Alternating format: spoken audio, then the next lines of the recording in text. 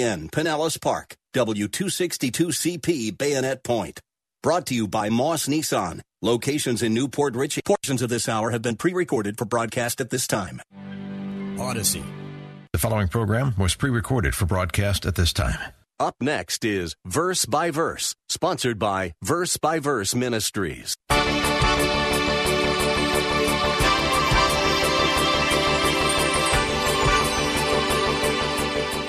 We know that Peter means rock, but was Peter the rock that Jesus said he would build his church upon? Or was it something else? This is the heart and soul of the debate and controversy that has raged over this passage of Scripture. Author Gregory P. Elder said he used to make intricate sandcastles when he was a young boy playing on the beach near his home. He made whole cities out of sand. One summer, a group of bullies came along and kicked apart every castle he made. So, Elder tried an experiment. He built his castles on top of rocks and then went and hid.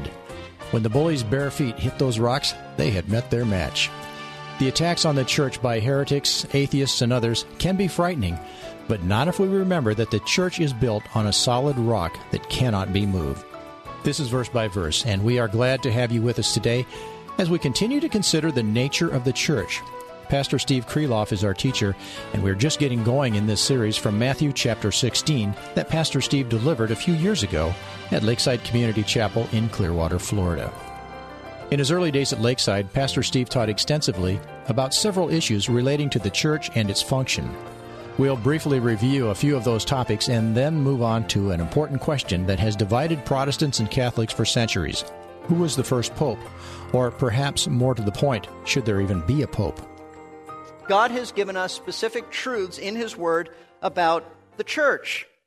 And so back in those days, some of the, I think, critical issues that I taught on were issues such as the kind of government for the church. What kind of government does the New Testament teach? Are we just left up to our own to figure this out?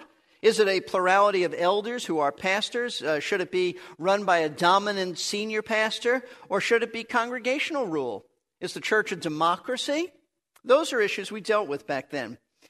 I also spoke about the role of deacons in the church. Were they servants who assisted the elders in ministering to people, or were they men who would run the church and not have much contact with people? Mostly were they men who just dealt with money issues. I spoke about deaconesses back then. Did we believe in deaconesses? And if so, what was to be their role in the church? I often get kind of raised eyebrows from pastors when I say we have deaconesses at our church, because in their mind they think of deacons as running the church. So we addressed that issue. What was to be our approach to giving? That was an important topic and biblical issue to deal with. Did we believe in obligatory tithing? That means you must give 10%. Or did we believe that the Bible taught free will giving out of love? As you grow in love for the Lord, give whatever you want, but give out of love. Be generous, be sacrificial. What did we hold to about that? And then I also dealt with what I think is a critical issue. What did the Bible teach was the role of preaching in a church service? Did we believe that the church service should be evangelistically oriented so that you could bring as a congregation your unbelieving friends and neighbors and loved ones, and I would preach to them? And you would say, I don't have to get into that. That's why we pay this guy. Is that what the New Testament teaches? Or we grappled with this issue. Did the New Testament say that God's people gather on Sunday mornings and to be fed the Word of God, and then they scatter to evangelize? What was to be our issue? Were we to have long drawn-out altar calls because this was primarily an evangelistic service, or was this a feeding service for God's people? And speaking of teaching, back then we addressed the somewhat, at least in some circles, touchy question of what did the New Testament say about the role of women in the church? Were they allowed to teach in the public worship service with men present? And if not, what was to be their role in the local church? In those formative years also, we dealt with the question of, did we believe in publicly disciplining unrepentant members of our church? Or was that something that would be so out of place in today's politically correct modern world that out of concern for not embarrassing people, we would be very sensitive and would just delete that from our practice. So, folks, those are some of the issues and more that we dealt with years ago in the first few years of my ministry. And I believe that those specific messages helped us to lay the groundwork and foundation for what has become these last 27 years, Lakeside's approach to ministry, because I believe with all my heart that this is a biblical approach that we endeavor to take to ministry. These are actually the New Testament principles that I have tried to build my ministry on for nearly 27 years as your pastor teacher. And I just want to make sure that those today who are a part of our church, who were not here years ago, also know these truths so that we're on the same page, that we grow together, that you understand what we're talking about. And I realize that there is a whole new generation of Christians at Lakeside who have not been exposed to these important New Testament truths. And so I want you to be exposed. These were very important issues back then, issues that I literally at times had to fight for to make sure that we embrace this as a church. And so starting today, I want us to begin to examine these specific key truths that Jesus told Peter about and the other disciples in Matthew 16 concerning the nature of the church that he said he would build. And so to begin with, I want to look this morning at the first key truth about the nature of the church as taught by Jesus, and it is this: the church is built upon a solid rock and foundation. The church is built upon a solid rock, a solid foundation. Verse 18 starts off this way. Jesus said to Peter, I also say to you that you are Peter, and upon this rock I will build my church. Now, immediately after Peter confessed that Jesus was the Christ, the Son of the living God, the Lord told him in verse 17 that he was a man who had been uniquely blessed by God. Notice verse 17. We looked at this last time, but I'll remind you because it really leads into verse 18. Jesus said to him, Blessed are you, Simon Bar-Jonah. You're blessed, Simon, son of John, because flesh and blood did not reveal this to you, but my Father who is in heaven. Peter was a blessed man because the Father had sovereignly chosen to reveal to his heart the truth about Jesus.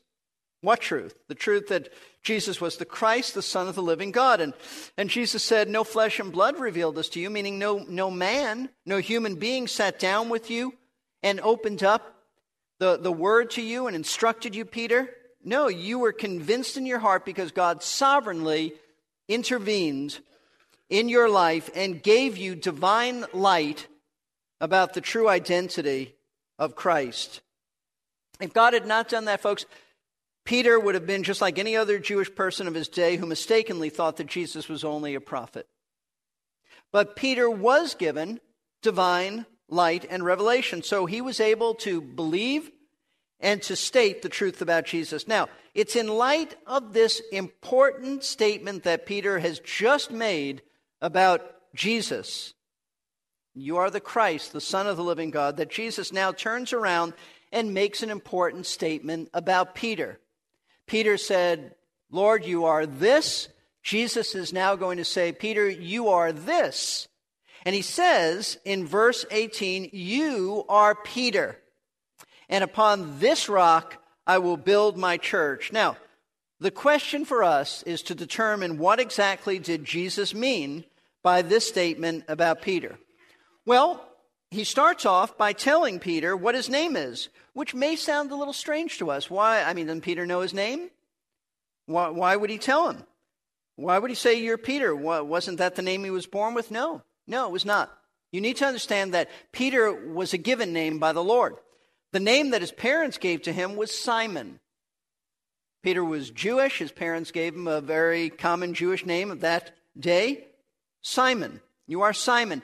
But upon meeting Simon 2.5 years prior to Matthew 16, Jesus changed his name. Let me show you this. In John chapter 1, starting at verse 41. This is when they are initially meeting Jesus. It says in verse 41, now it's speaking of Simon had a brother named Andrew. speaking of Andrew, it says, he found first his own brother, Simon, and said to him, we found the Messiah, which translated means Christ. He brought him to Jesus, that is, Andrew now takes his brother, Simon, and he brings him to Jesus, who he believes to be the Messiah. Jesus looked at him, that is, he looked at Simon, and he said, you are Simon, son of John. You shall be called Cephas, which John adds, which is translated Peter. Cephas is simply the Aramaic word for Peter. It means the same thing. If you read in the New Testament Cephas, it means Peter. If you read Peter, it means Cephas.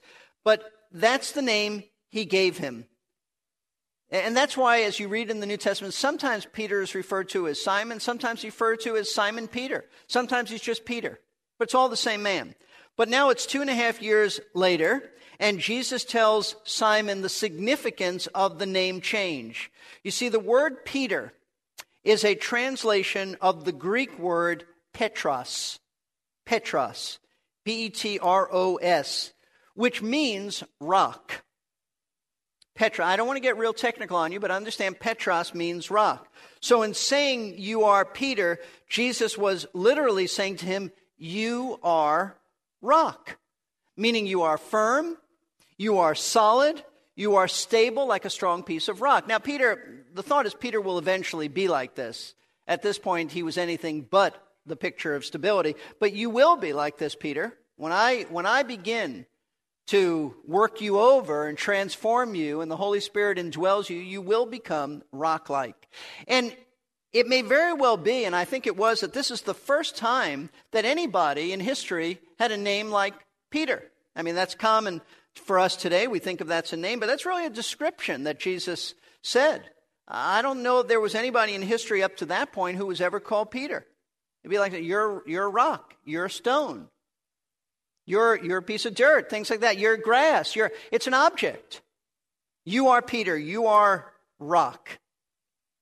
And then Jesus proceeded to say to Peter, the rock, and upon this rock I will build my church. Now, the critical question that we face, folks, is to determine what rock Jesus had in mind that he said he would build his church upon.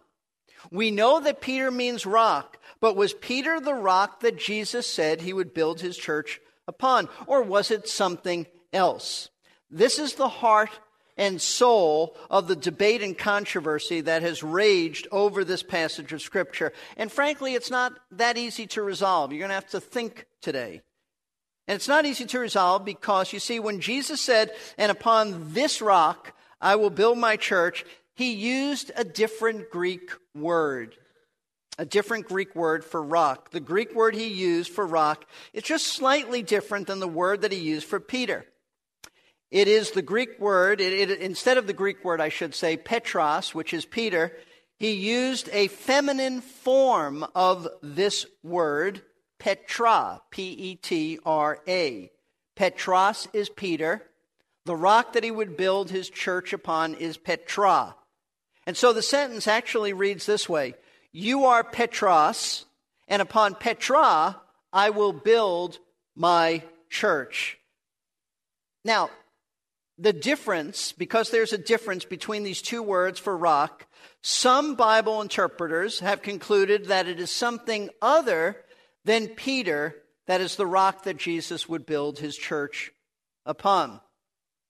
In other words, Peter, you are the rock, but upon a different rock, this rock, I will build my church. And so out of this centuries-old debate has emerged 4 primary views held to by different Bible teachers about the identity of the rock upon which Jesus said he would build his church. I want to give you those basic views.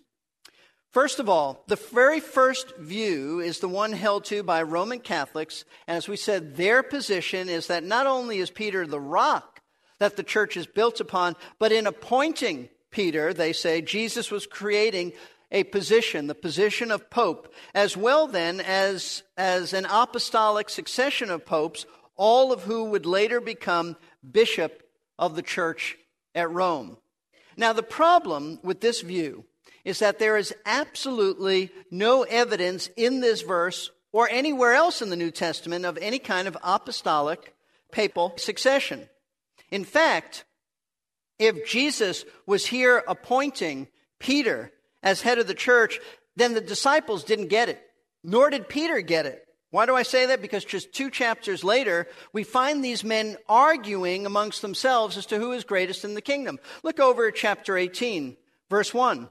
At that time, the disciples came to Jesus and said, "Who then is greatest in the kingdom of heaven?" Just 2 chapters later, you don't need to turn there, but in Matthew chapter 20, starting at verse 20, another argument breaks out.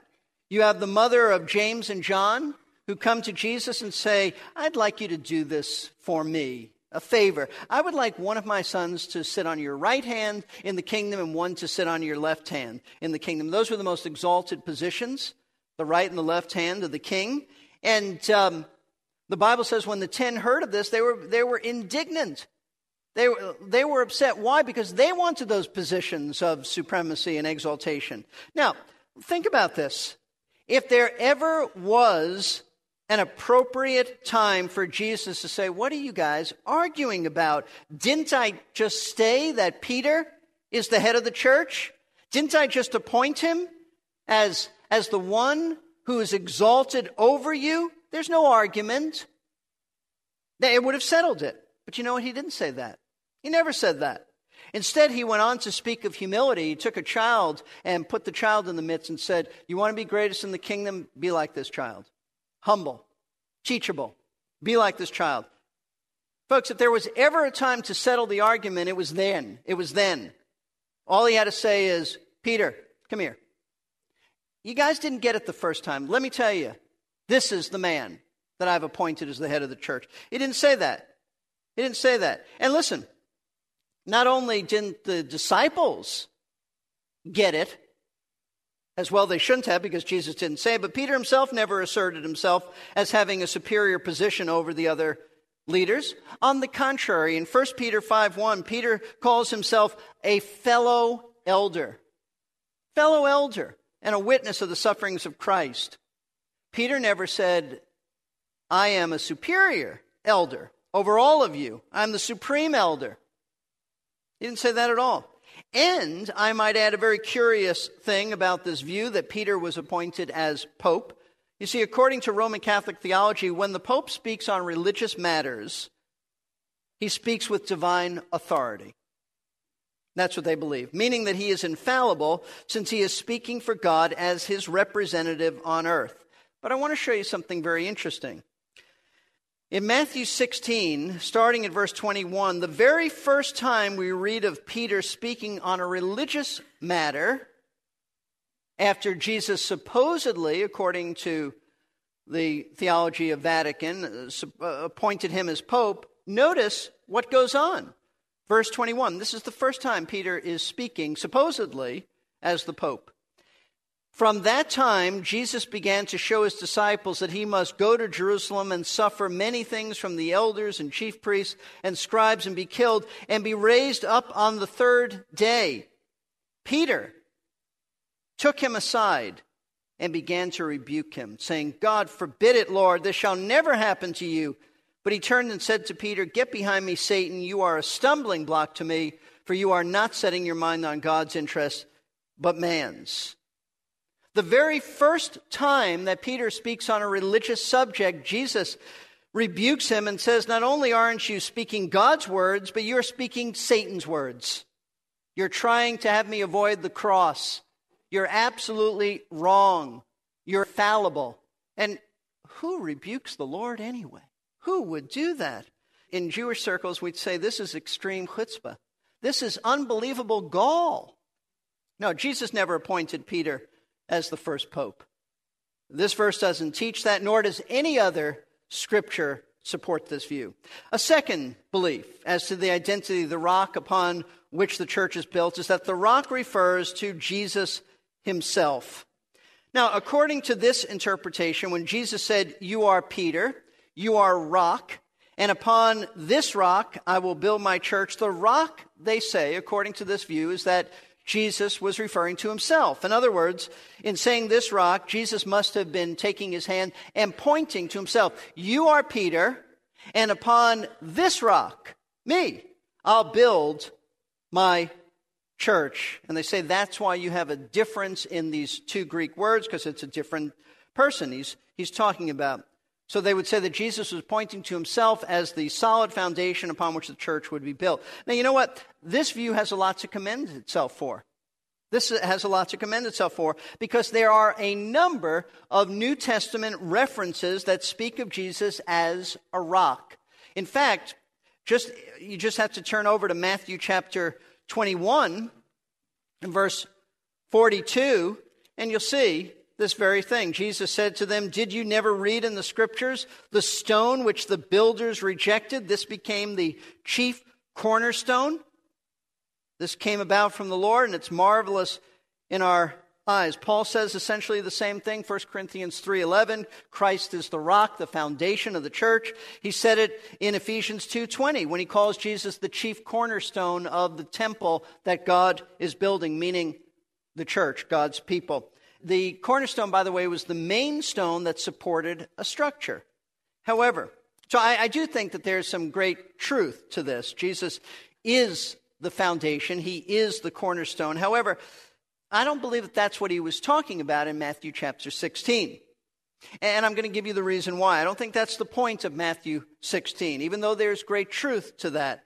And the reason I say that is because almost everything else that Jesus said in this passage is directed towards Peter. It's about Peter's role in the church. He goes on to tell Peter that he'll give him the keys of the kingdom. He tells Peter that he'll have authority to bind on and loose on earth. It just seems very unnatural, an unnatural way of communicating for Jesus to first speak about Peter, then change the subject and speak about himself as the rock, then return to the subject of Peter without giving any indication in the text that that's what he was doing. We don't talk like that. We don't go back and forth. And I don't think Jesus did either. And notice that the way the language reads, Jesus didn't make a contrast between himself and Peter. He didn't say, "You are Peter, but upon this rock I'll build my church," as if there's a difference between this rock and you, Peter. He didn't say, "but."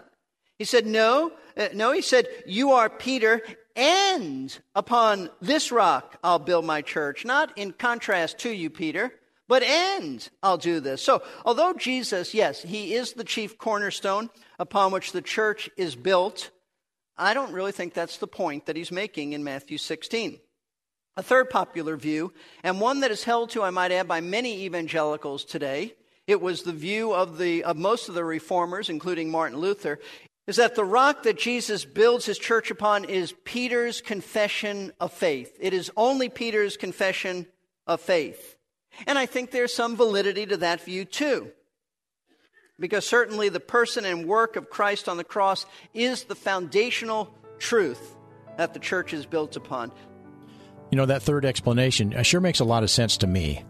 Martin Luther and the other reformers got a lot of things right. However, this may come as a shock, but there's more to understanding Jesus' reply to Peter's declaration than is commonly accepted, and we'll have more about that on our next broadcast. Thanks for listening to Verse by Verse.